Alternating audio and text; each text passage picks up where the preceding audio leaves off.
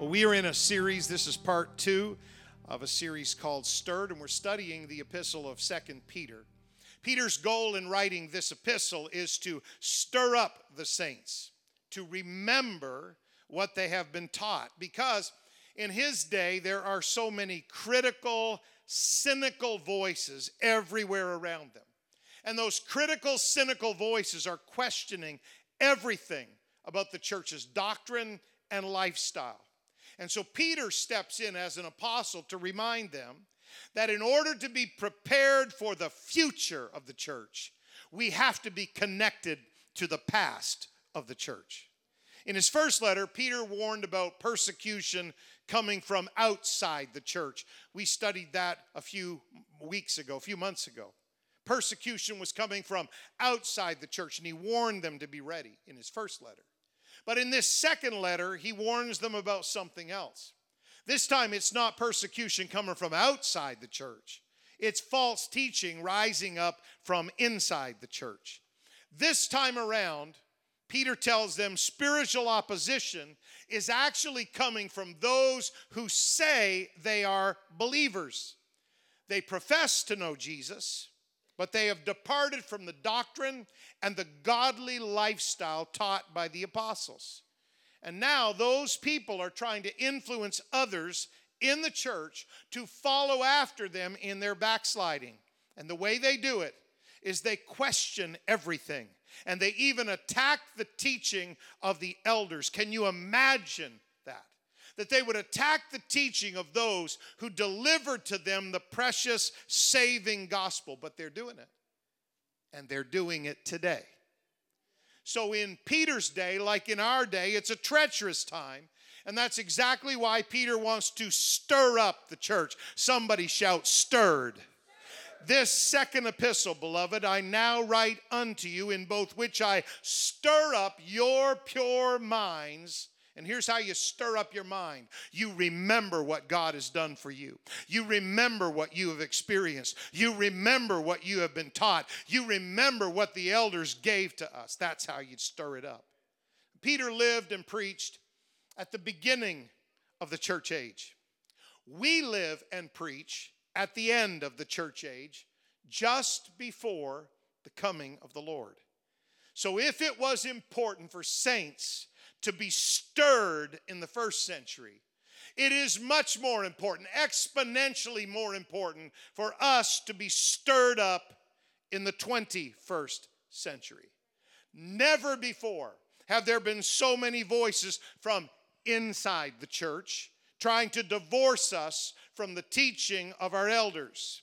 Never before have there been so many people professing so much love for Jesus while denying so much of what Jesus actually said. Never before have we seen such disrespect and disregard for the plain teaching of Scripture. Never before have we seen the ungodly attitudes and the ungodly lifestyle of the world make such inroads into the lives of so-called Christians. It is a treacherous time. And so I stand 2,000 years apart, but shoulder to shoulder with Peter the apostle to attempt to stir us up one more time. As two of history's greatest apostles, Peter here and Paul in his epistle, as two of history's greatest apostles said goodbye to those they loved, in the very last letters either of them would ever write, their desire was to keep the church stirred. And so if you read them, their message is insistent, it is passionate. They feel like they have no time to waste, and their voices still ring loudly and strongly 2,000 years later. Do you know that the words of this ancient Bible are more relevant than they have ever been before in our lives and in our world? Don't forget, Peter says. Don't forget, Paul says, you have an adversary. Don't forget, your flesh can trip you up. Don't forget, the world is not your friend. Stop believing that. Don't forget, you are living in the last days. Don't forget, you got lost people to reach, so you better get busy. Don't forget that Jesus is coming soon, so you don't have much time. Don't forget to stay stirred by the Holy Ghost. Paul said it this way to Timothy in his very last letter. I put thee in remembrance. There's that word again. I want you to remember, Timothy. We've invested in you, Timothy. The elders put a lot of prayer on you, Timothy. I put you in remembrance that you stir up the gift of God. Paul said it's in you by the putting on of my hands. Now, I know he's talking about a commissioning and ministry, but aren't you glad for people over the years that have laid hands on you and prayed for you in Jesus' name? Maybe in an altar, maybe somewhere else, but people prayed for us. We owe our elders a great debt of gratitude. In the first half of chapter 1, we talked about it last week. Peter told those believers, I want you to make every effort. I want you to give all diligence to add to your faith. To hear some people talk today, it's like, well, no, you just believe in Jesus and then you don't have to do anything else. That's not the record of Scripture. Peter said you need to add to your faith. Don't just believe, but once you believe, add to your faith, add to your life virtue, knowledge, temperance, patience, godliness, brotherly kindness, charity. And he says this, it's a pretty good guarantee. He said, if you do these things, you shall never fall. That is Peter's guarantee. It's God's guarantee. It's Peter's secret to living an overcoming Christian life. Add to your faith. You are going to constantly struggle as a Christian if you only try to maintain your faith. Well, I wouldn't want to get too overcommitted. I wouldn't want to get too overexcited. I wouldn't want to get too overheated in church. If you just try to maintain, you're going to mess up. You've got to grow in your faith. You've got to advance in your faith. You've got to add to your faith, and that needs to happen daily. Now, in the second half of chapter 1, where we start tonight, Peter turns the attention to the Word of God upon which our faith is built. He's been talking about our experience in God. He wants to now turn to the Word of God. And he's going to emphasize the importance of knowing the Scripture as a defense against false doctrine. False teachers in Peter's day and false teachers today find it very easy to seduce and deceive people who don't know their Bible, especially if those people desire spiritual experiences. They are easy prey. They can pick them off. You see, somebody that wants a spiritual experience but no doctrine of the Word of God, they're a victim every single time. They fall prey to the devil's devices. They fall prey to false teachers and false prophets, and they're always going around. They talk a lot about Jesus, but the shallowness of their relationship with Jesus is because they don't have any love for the teaching and the truth of the Word of God. And false teachers seduce them. They find it easy. The Word of God is the only foundation for your Christian life. With apologies if I hurt your feelings right here, the only foundation for your Christian life, please hear pastor, I'm going to pastor for a moment, okay? The only foundation for your life with God is the Bible, not how you feel, not what other people say, not what other preachers preach, not what you think, not what other people have chosen to do, and for heaven's sake, not what you dream.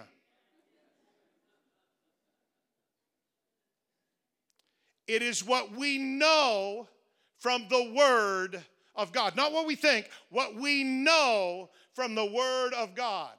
If you know your Bible, the devil can't get at you. If you know your Bible, you can weather any storm. If you know your Bible, there's no false teacher or false prophet that can get into your head because you know that you know that you know the Word of God. This is the only foundation for your Christian life. And so Peter wants to tell us and brag a little bit on this Word of God. And the first thing he lets us know is, you know what? Men die, but the Word lives. Jesus told Peter, this is amazing. Peter knew roughly when and how he would die. Now that would freak you out. He knew from Jesus that he would die as an old man and he would die as a prisoner. Jesus told him that. So no wonder when shortly after the day of Pentecost, Peter was arrested and thrown in jail. No wonder he just rolled over, went to sleep. God had to send an angel to wake him up. He knew King Herod couldn't take his life with an atomic bomb because Jesus had said, you're going to die when you're an old man, and he was still young. Many years later, Peter would be crucified upside down, at his own request, by the way, in Rome. He didn't want to die like Jesus. He said, turn me upside down. I'm not worthy to die in the same way as my Lord. But he knew that although someday he would die a torturous death as an old man, as a prisoner, because Jesus told him, here's the thing, he knew he wouldn't die yet. He knew it because Jesus said it. And can I tell you something? We don't all have that word like Peter did. We don't. But can I tell you something? Like every one of God's faithful servants, Peter was immortal until his work for God was done. If the devil could have killed you, there would have been a massive 90-car pileup on Downing Street, and we'd all be dead. The devil can't take you until Jesus says it's your time. End of story, period, on the authority of the Word of God. But Peter knew from Jesus this. Jesus said, verily, verily, I say unto thee, when you were young, Peter, you girded yourself and you walked wherever you wanted to go. But when you're old, you're going to stretch forth your hands, and another's going to gird you and carry you to a place you wouldn't like to go. And then it says, John writes this, this spake Jesus, signifying by what death Peter would glorify God. And do you know what Jesus said to Peter after he told him, you're going to die, and it's going to be painful, and you're going to be a prisoner? You know what he told him? After he had spoken this, he said to Peter, follow me. No matter what you may face tomorrow, follow me. No matter how dark the night gets or how deep the valley is, just follow me. You know, people in the world say, well, it'll all pan out. Well, good for them. My life's not panning out. The steps of a good man are ordered by the Lord, and he delights in his way. And even if he fall, he shall not be utterly cast down, for the Lord upholdeth him with his hand. God orders my steps in his word. That's why it's important that you know the word, because men die, but the word lives on. You can't beat this book. You can't overcome this book. The devil can't touch this book. So if you're in the book, the devil can't hurt you. Very few of us have a word from Jesus about the timing of our death like Peter did. That moment will come very unexpectedly for most of us. But we can have at least the same determination that Peter had to live stirred up for God. And so he just launches in this epistle. He said, because of that, because of everything I just told you that you need to add to your faith, and because I told you that you've got to make all diligence to add these things to your faith and live for God and avoid false doctrine, wherefore I will not be negligent to put you always in remembrance. There's that word again. Church, if you want to go forward, you got to remember some things. I will not be negligent to put you always in remembrance of these things, even though you know them and even though you're established in the present truth. Peter said, I would be neglecting my duty as a man of God if I didn't remind you constantly about these things. I know that you know the right doctrine. I know that you are established saints. I know you love the truth. But guess what, established saints who love doctrine and the truth? You still need to be stirred up from time to time. I love CCC. This is a great, glorious church, and I'm so grateful for every one of you. But guess what? Wonderful people, established saints of God, people that have spent a lifetime living for Jesus. Every once in a while, pastor needs to come to the pulpit and just stand here and say, time to get a little stirred up one more time, because this can become, well, I know truth, I'm good to go, but we've got work to do while we're here. We've got a God to serve while we're here. We got a city to reach while we're here. So every once in a while, even for established saints of God, it's time for the man of God to stand in the pulpit one more time. He said that before. It doesn't matter. Peter said, I'm going to remind you constantly about these things, because the church has to be stirred up every once in a while. You need to remember what the elders taught you, church, and you need to remember that new convert feeling. You remember that? That new convert feeling when you didn't know how to dance right yet? You didn't know how to jump right or clap on the Pentecostal beat or sing in the key of G, or you didn't know any of that stuff. And you kind of learned it. Well, while you're learning kind of how to negotiate Pentecostal worship and Pentecostal style and Pentecostal this and that, don't learn Pentecostal routine and Pentecostal deadness and Pentecostal I'm just checked out and Pentecostal I showed up. What are you going to do? I put my money in the plate. What do you think? No, don't get that stuff. Stay with that new convert feeling. Stay with that feeling you had when you first realized Jesus just pulled me out of the world and washed my sins away, and I'm going to heaven instead of hell, and I don't have all that addiction and bondage. Keep that feeling. Remember that feeling. Get that feeling stirred up every once in a while. That's what we need to do, established saints.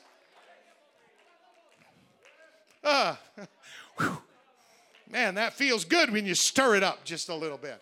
It feels good every once in a while. Yeah, even in a Bible study, when somebody just talks in tongues a little bit, just kind of off the cuff, at random, over there, over here, back there, up here. It doesn't matter what you're doing. You need to make sure that you're not just falling into a Pentecostal rut. It's time, in the last time, for the church to stay stirred up. Say, you're pretty ramped up. No, Peter's pretty ramped up. I'm just reading him. Peter's pretty ramped up about this because he knows what it is like to be attacked by the devil. Peter knows what it is like to be weak in his faith. Peter even knows what it is like to fail the Lord. So he is determined to fulfill his obligation to Jesus, because at their very last meal together, Jesus gave Peter this commission. Simon, Simon, behold, Satan has desired to have you, that he may sift you as wheat.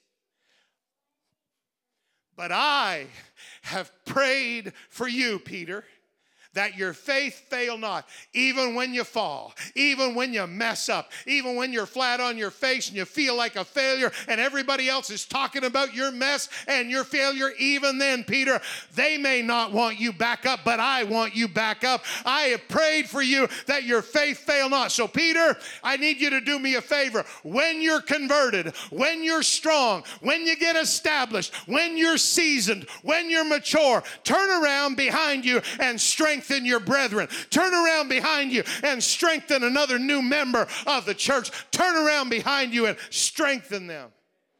Now, Peter, when he writes this, he's not young anymore. This is the last letter he'll ever write. And he knows from Jesus that the time of his death is soon approaching, and the heat's on. The clock's ticking. And so he is going to do, by the help of God, whatever he can to keep the church stirred up.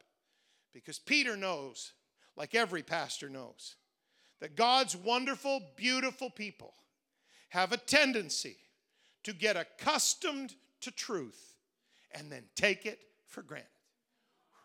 To get accustomed to a move of the Holy Ghost and then take it for granted. To get accustomed to powerful prayer and mediocre preaching and then take it for granted. He knows. He knows.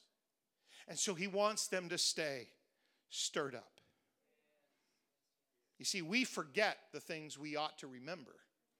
And we remember far too many things we ought to forget. Just because these saints knew the truth, was no guarantee that they would continue to walk in the truth. And you've seen that. So many Christians lose their first love because they get distracted by life, or they stop praying, or they fall into temptation, or they get entangled in sin, or they get deceived by false doctrine. But while he is alive, as long as there is breath in his body, Peter is going to do everything he can to keep them stirred up by exhorting them. Remember, remember, remember, remember. So don't get mad when the pastors get up and say, remember those elders, and remember to be at prayer, and remember the word of God, and remember you're apostolic, and remember that apostolics don't go there and do that and live like that. Remember, remember, remember. That's how you stay stirred up. Peter said, yea, I think it is meet. I think it's beneficial, as long as I'm in this tabernacle, to stir you up by putting you in remembrance. Man, he's on a hobby horse. Knowing that shortly I must put off this, my tabernacle. Here it is. Even as the Lord Jesus Christ hath showed me. Jesus told me I was going to die as an old man, as a prisoner, and the heat's on in the Roman Empire, so I know I don't have long. I know I'm going to die. So I want to leave behind something that will never die, and that is the Word of God. And God honored that request of Peter, because don't you think it's quite amazing that the 2 letters Peter wrote became part of the inspired scripture, and those 2 letters that man wrote have been ministering to God's people for 2,000 years. He said, I want to leave behind something that's more powerful than me. I want to trust my life to something that's more powerful than me. Men die, but the word lives. And then he said this, moreover, I will endeavor, I'm going to do everything in my power, that you may be able, after my decease, after I'm gone, to have these things always in remembrance. Peter said, I don't care if you remember me after I'm gone, but I want you to remember your apostolic heritage after I'm gone. And I'm going to do everything I can to make that happen. Now, please hear me. It's good to have NCC in the house, by the way. All these fine young men and women. What a privilege to have you here. You hear me? The apostolic church is always one generation removed from worldliness, one generation removed from formalism, one generation removed from professionalism, one generation removed from ecumenicalism, one generation removed from carnality and compromise and false doctrine. The apostolic church is always one generation removed from extinction. And that's why men and women of God get a little bit riled up when they're preaching to something so great as God's church, because we could be the last generation of truth, but we refuse to be the last generation of truth. We are not trusting in a pastor or a program or a leader. We're not trusting in a building or a bank account. We are trusting. We are built on the Word of God. This church will survive and thrive because it's built on the Word of God. Peter said, you better get your faith in the Word of God. You better get your nose in the Word of God. You better get your face in the Word of God, because it's the only thing that's going to survive. Men die, but the word lives on. Men go away. Some people backslide. Some people get into false doctrine. Some people give it up and go into worldliness, and they go back to the beggarly elements of the world. But you won't if you get your face in the Word of God. That's the Word that our faith is built upon. So every once in a while, your pastor, your man of God, some evangelist needs to get up here and say, stir it up, church. We got to love that book more than we love anything else. We got to love the Word of God more than we love the praise of man. We've got to. It's our hope. It's our foundation. I know it's Bible study, but I wish you'd lift up a thanks to the Lord for the Word of God. It's the Word that saved you. It's the Word that sustains you. It's the Word that undergirds you. It's the Word that protects you. It's the Word that gives us the promises of God. Hallelujah. Thank you, Jesus. Thank you, Jesus. I feel a stirring in my spirit. I feel a stirring in our church. I feel a stirring in the air. We're living awfully close to the second appearing of Jesus Christ. And I'm so grateful we have a Bible to hold this church together. Thank you, Jesus. Yes, sir. I worship you, God. I worship you, God. Yes, yes, yes. Whew. It is not only the pastor's job to invest in the next generation. It is the church's job to invest in the next generation. We better love our little children.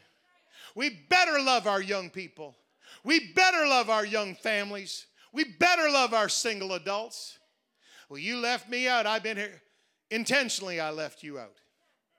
Because if we've been around long enough to think we have seniority or experience, we need to be the ones leading the charge, not kind of taking up the rear, watching everything. We need to be the ones. I'm not talking about physical activity. I know that some of us, we're getting a little slower in the way we move. I'll leave that hanging right there and not going anywhere near that. I'm not talking about that.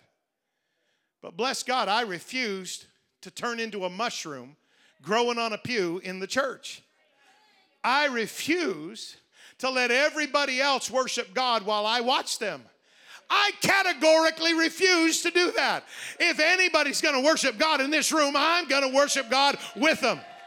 In fact, if I can worship God more than them, I'd consider that a holy competition, and I'll just go for it. Because Jesus deserves praise. You tell me how good God's been to you, I'll raise you one. I'll tell you how good God's been to me. I bet I can talk you under the table. Because God has been so good to me.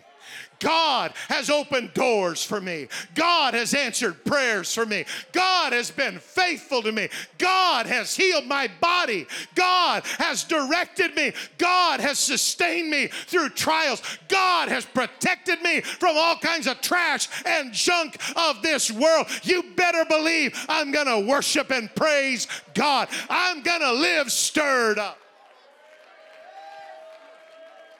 I worship you, God. I'm sorry. It's Peter's fault. Peter said, we don't want to lose this apostolic experience.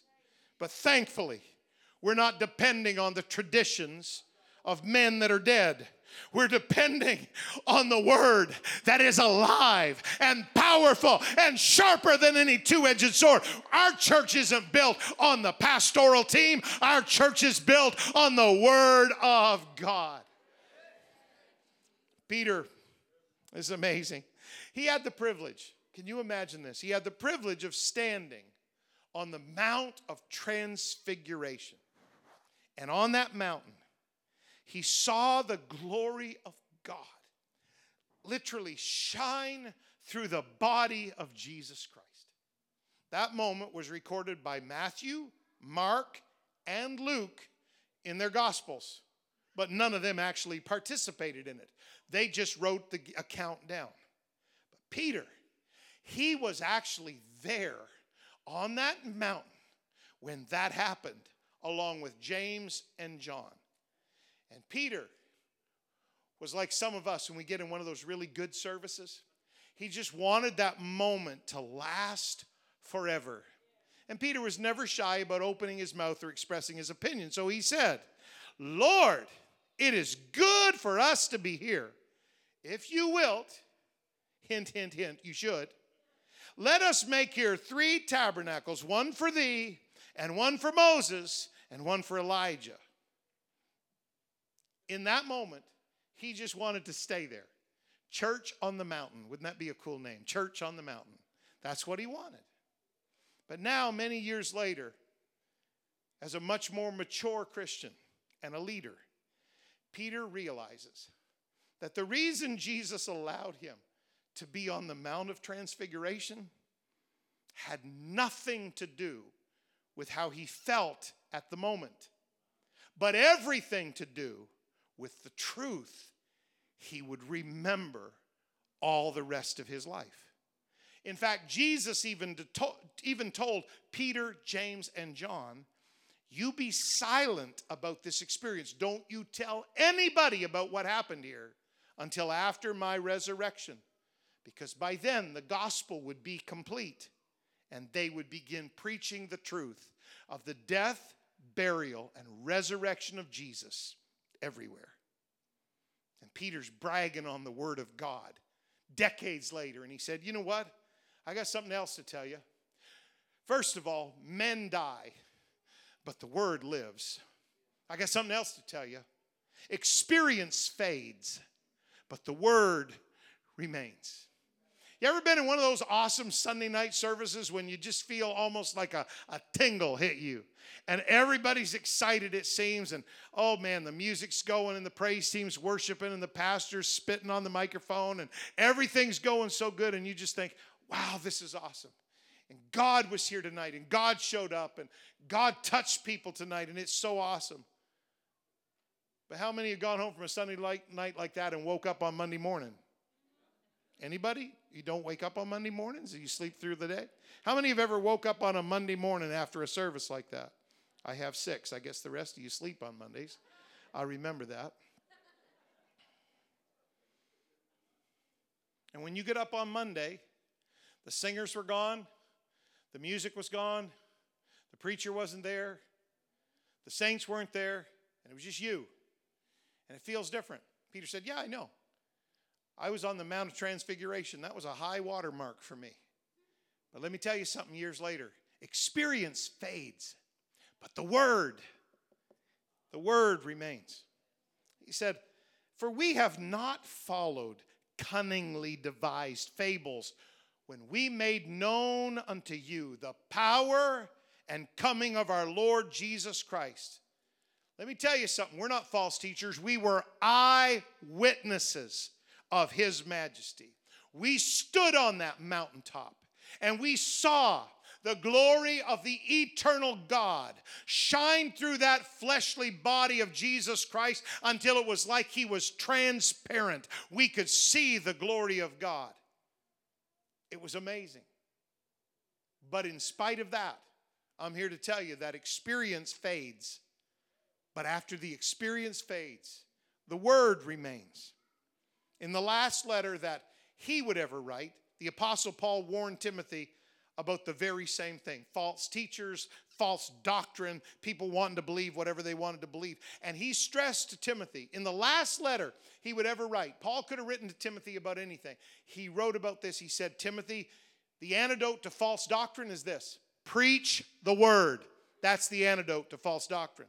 Now, we live in a treacherous time when false doctrine and shallow experiences run rampant in so many churches and sometimes entire denominations. But the antidote to false doctrine and shallow experience is still the same today. Preach the word. Preach the word.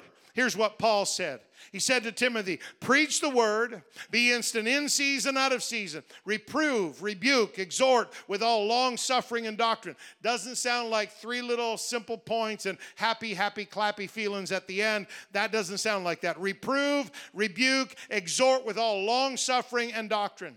For the time will come, Timothy, when people will not endure sound doctrine. They'll think it's a burden if you preach doctrine. They'll think it's a drudgery if you preach doctrine. They'll stay home and check out and go to a different church if you preach doctrine. But after their own lust shall they heap to themselves teachers. Those people have itching ears. They just want their ears to be tickled by the latest fancy doctrine or the latest Christian book or the latest theologian or the latest preacher. They just have itching ears. They're always running from here to here to there to there. They just want to hear something that's religiously entertaining. He said, and in that day, Timothy, they will turn away their ears from the truth. Can you imagine? They're tuned into all the trash of the world. They know every secular song on the radio. They know know the soundtrack to every movie on the television. They know every kind of false prophet and preacher and teacher. They got their ears tuned to all that, but they've turned their ears away from the truth, and they've turned their ears to fables. Let me tell you something. The truths that the apostolic church is built upon and believes, they are not cunningly devised fables. They didn't come, the truths we hold dear, they didn't come from exaggerated stories or manipulated services or clever teachers with hidden agendas or false prophets with hidden sin. Peter states emphatically, no. We were eyewitnesses. See, Peter saw Jesus transfigured, and it forever marked him. He said, I know he's God in the flesh. I know he's the one true, only living, never dying God. I know that because I saw him transfigured. He said, this is what happened on that mount. He received from God the Father honor and glory, and there came this huge voice to him from the excellent glory. It just came booming out of heaven. And that voice said, this is my beloved Son, in whom I am well pleased. And Peter said, this voice which came from heaven, we didn't hear about it. We heard it, and when we were with him in the holy mount. See, Peter said, I was there. I saw it happen. I heard it happen. You can't turn me away from it. And I'm not writing to you to tell you something I thought about or I heard somebody else say something about. I was there. So that's why you can trust what I'm telling you. Now, if you're thinking, and I know you are, that brings you to say this. Wait a minute, Pastor. We weren't at the Mount of Transfiguration. So where does that leave us? Well, that's a great question. God bless you. We're dismissed. No, that's a great question. And here's a great answer. You and I were not eyewitnesses of the Transfiguration. But Peter was there. And he faithfully recorded his experience for us in the letter that he wrote, inspired by the Spirit of God. And other people, Matthew, Mark, and Luke, recorded this moment as well. And of course, then, it all became, from different sources, it all became part of the Word of God. Think with me. Peter could not share that experience with us. It happened 2,000 years ago on a different continent. It happened to Peter, not to us. So he can't share his experience with us. But what he could do was write it down and share the record of that experience so that we could have it permanently in the Word of God. And he's making that point as he writes this letter. Experience fades, but the Word of God remains. Experiences are quite subjective, but the Word of God is objective truth. Experiences may be interpreted in different ways by different participants, but the Word of God consistently gives one clear message. What we remember about our experiences, well, that can be unconsciously, subconsciously distorted. But the Word of God abides forever. In Peter's day, false teachers were trying to turn people away from the Word of God by giving them new freedom and deeper experiences. That was kind of what their thing was. You can have a new freedom. You just believe this, you can have a new freedom. Or you can have a deeper experience. And all of those things were contrary to the Word of God. And of course, that's still happening today. It's happening in our city. It's happening in our province, in our nation. It's happening around the world. Maybe more than ever before. And Peter says, he'll talk about it in the next chapter. We'll talk about it next week. He said these teachers used fake words. And through their feigned or fake words, they're really clever to listen to. They're kind of cute and quaint and funny and engaging. He said, but through their feigned words, they teach damnable heresies. You see, folks, brothers and sisters, what you believe is a matter of eternal life and death. If you believe the truth, you will live eternally. If you believe lies, you will die eternally. So what you believe is actually the difference between salvation and damnation. You remember who this letter is addressed to? We talked about it last week. To them that have obtained like precious faith. This means that if we've got the same faith as the apostles had, if we've got the same doctrine as the apostles had, if we've got the same experience as the apostles had, we have equal standing with the apostles in the first century church. I'm not teaching heresy, I'm teaching you the Word of God. God doesn't say, well, Peter and James and John, they were my favorites. And I'm going to leave the 21st century with just this kind of ragtag team of ragamuffins that, they don't really have any strength and they don't really know what they're doing. That's not what happened at all. We are not a less than church. We are not an inferior church. We are not some kind of secondary church. God didn't let the first century church travel up in first class and put the 21st century church in the cargo hold in the back of the plane. We have the same God, the same truth, the same scripture, the same experience. We have the same thing. So we are with like precious faith with the apostles. Now, you're right. We did not have a Mount of Transfiguration experience. Absolutely correct. But we have something better. They had that. Guess what? They didn't have this. It wasn't put together yet.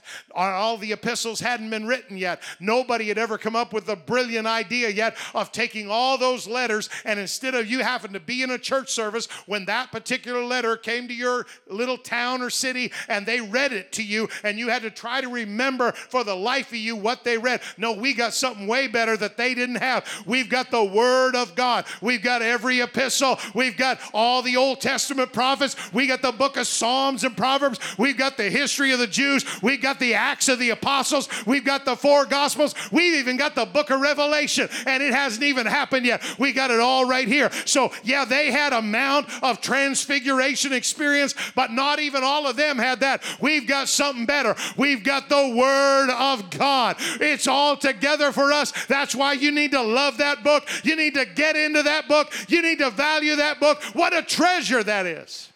We have something better, way better, far better. Experience fades, but the Word of God, it remains. Anyone who is paying any attention to the news media today, if you are living in this world at all, you can tell us that our world is decidedly getting darker. We got all kinds of conveniences. We got medical science that can make us live longer, but we act worse the longer we live. We got modern travel that can take us farther, but when we go, the same sin that's here is there. So our world is getting darker. War and famine, violence and fear, evil and greed, perversion and wickedness, anxiety and hatred, racism and rebellion, pandemics and plagues. This is the new normal, and we're supposed to be happy about it. I'm not happy about it. I don't even like the new normal. The new normal, no, I'll get on that rant, so I better stop. But we shouldn't be surprised if the world's getting darker, because this is exactly what the Bible prophesied would happen in the last days. But Peter said, I got one more thing to tell you. Men die, but the Word lives. Experience fades, but the Word remains. And I just got one more. The world darkens, but the Word shines. We have also a more sure word of prophecy, whereunto you would do well to take heed. It is like a light that shineth in a dark place, until that final day dawns and the day star will arise in your hearts. The apostles, read their letters. They did not expect their world to get better. They didn't. They expected it to become far worse. But as it got darker and darker, they didn't despair and they didn't have a panic attack, because they knew that as the world got darker and darker, the word would just keep getting stronger and stronger and brighter. The Bible tells us God is light. The Bible tells us his word is light. When Jesus began his earthly ministry, the prophecy of Isaiah was fulfilled. It said this: the people which sat in darkness saw great light, and to them which sat in the region and shadow of death, light is sprung up. I know that's Isaiah talking about Jesus' earthly ministry, I know. But I just like to steal Isaiah's prophecy for a second and say that all of us that used to be in sin, the people that sat in darkness, they've seen a great light. The people that used to be bound and addicted, they've seen a great light. The people that used to be headed for hell, they've seen a great light.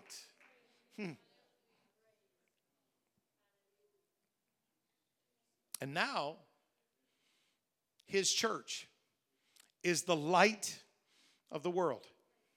There is more darkness than ever before in our sinful world. But the church has a message of light and hope, because Jesus still saves, and Jesus is coming soon. Now, we already discerned that you all sleep in on Monday, so let's try Tuesday.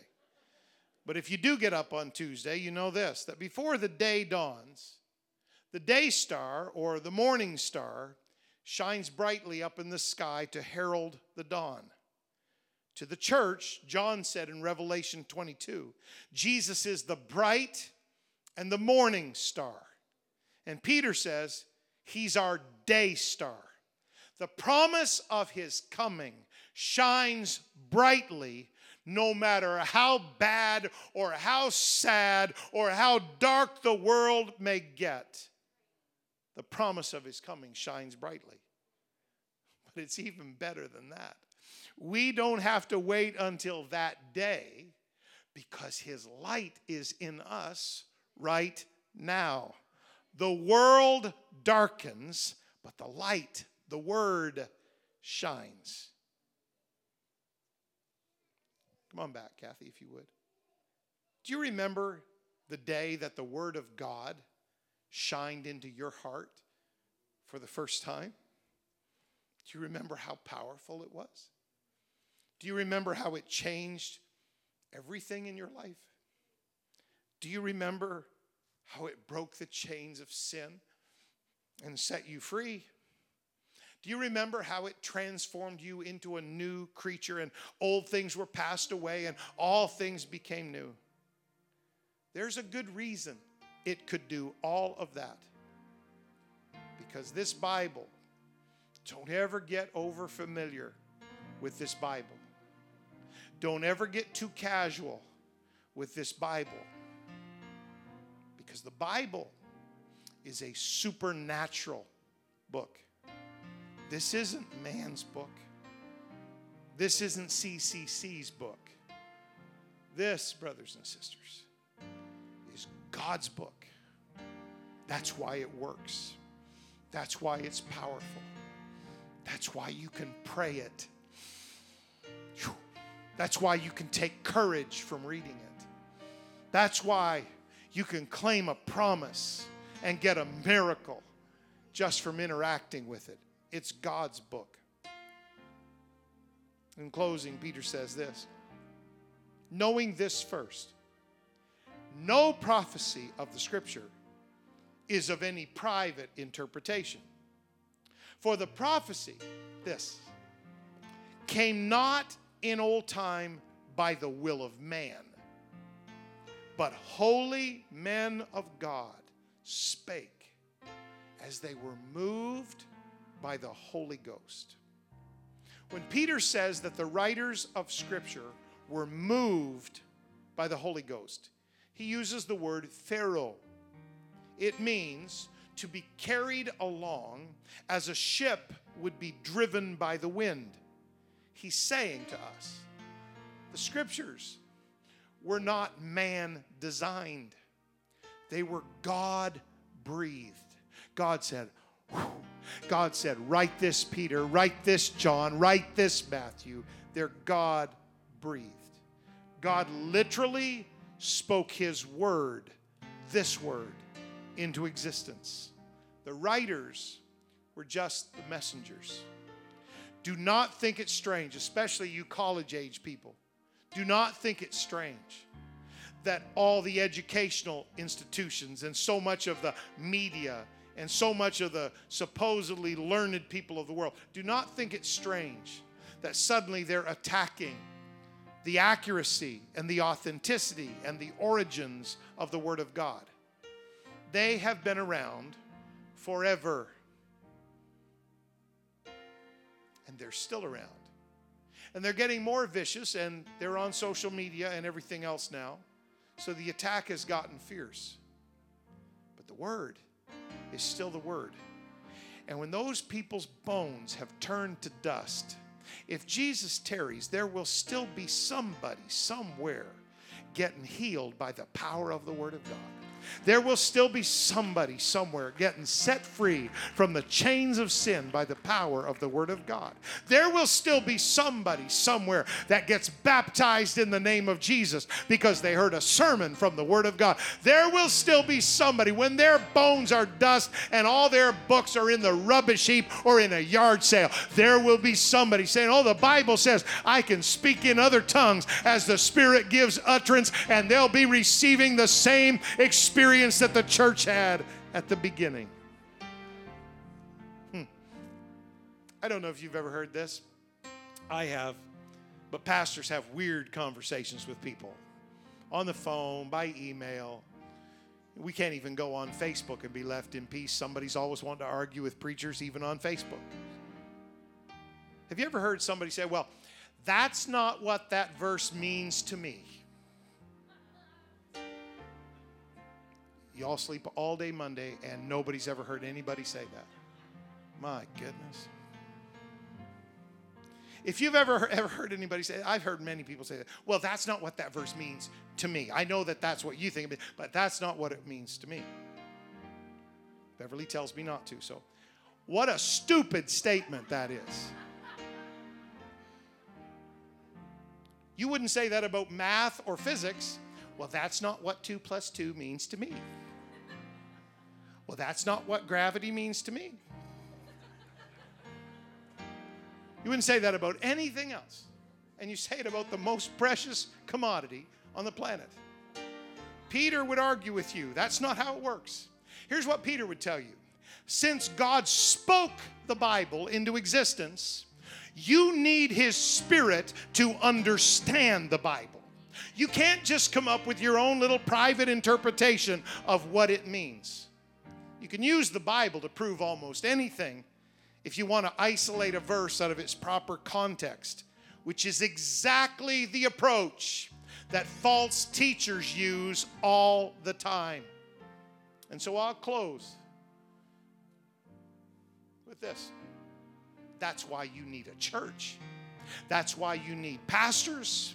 That's why you need Bible study. That's why you need a relationship with God and a prayer life like never before, because it is dark and deceptive out there. But in the midst of so much darkness, there is a powerful light. The world is darkening, but the Word is still shining. The world is weakening, but the Word is getting more powerful. The world is fading away, but the Word of our God shall stand forever. And this is the foundation that the church is built upon. Oh my goodness. I wish you'd lift up everything you got. Singers, grab a microphone and help us.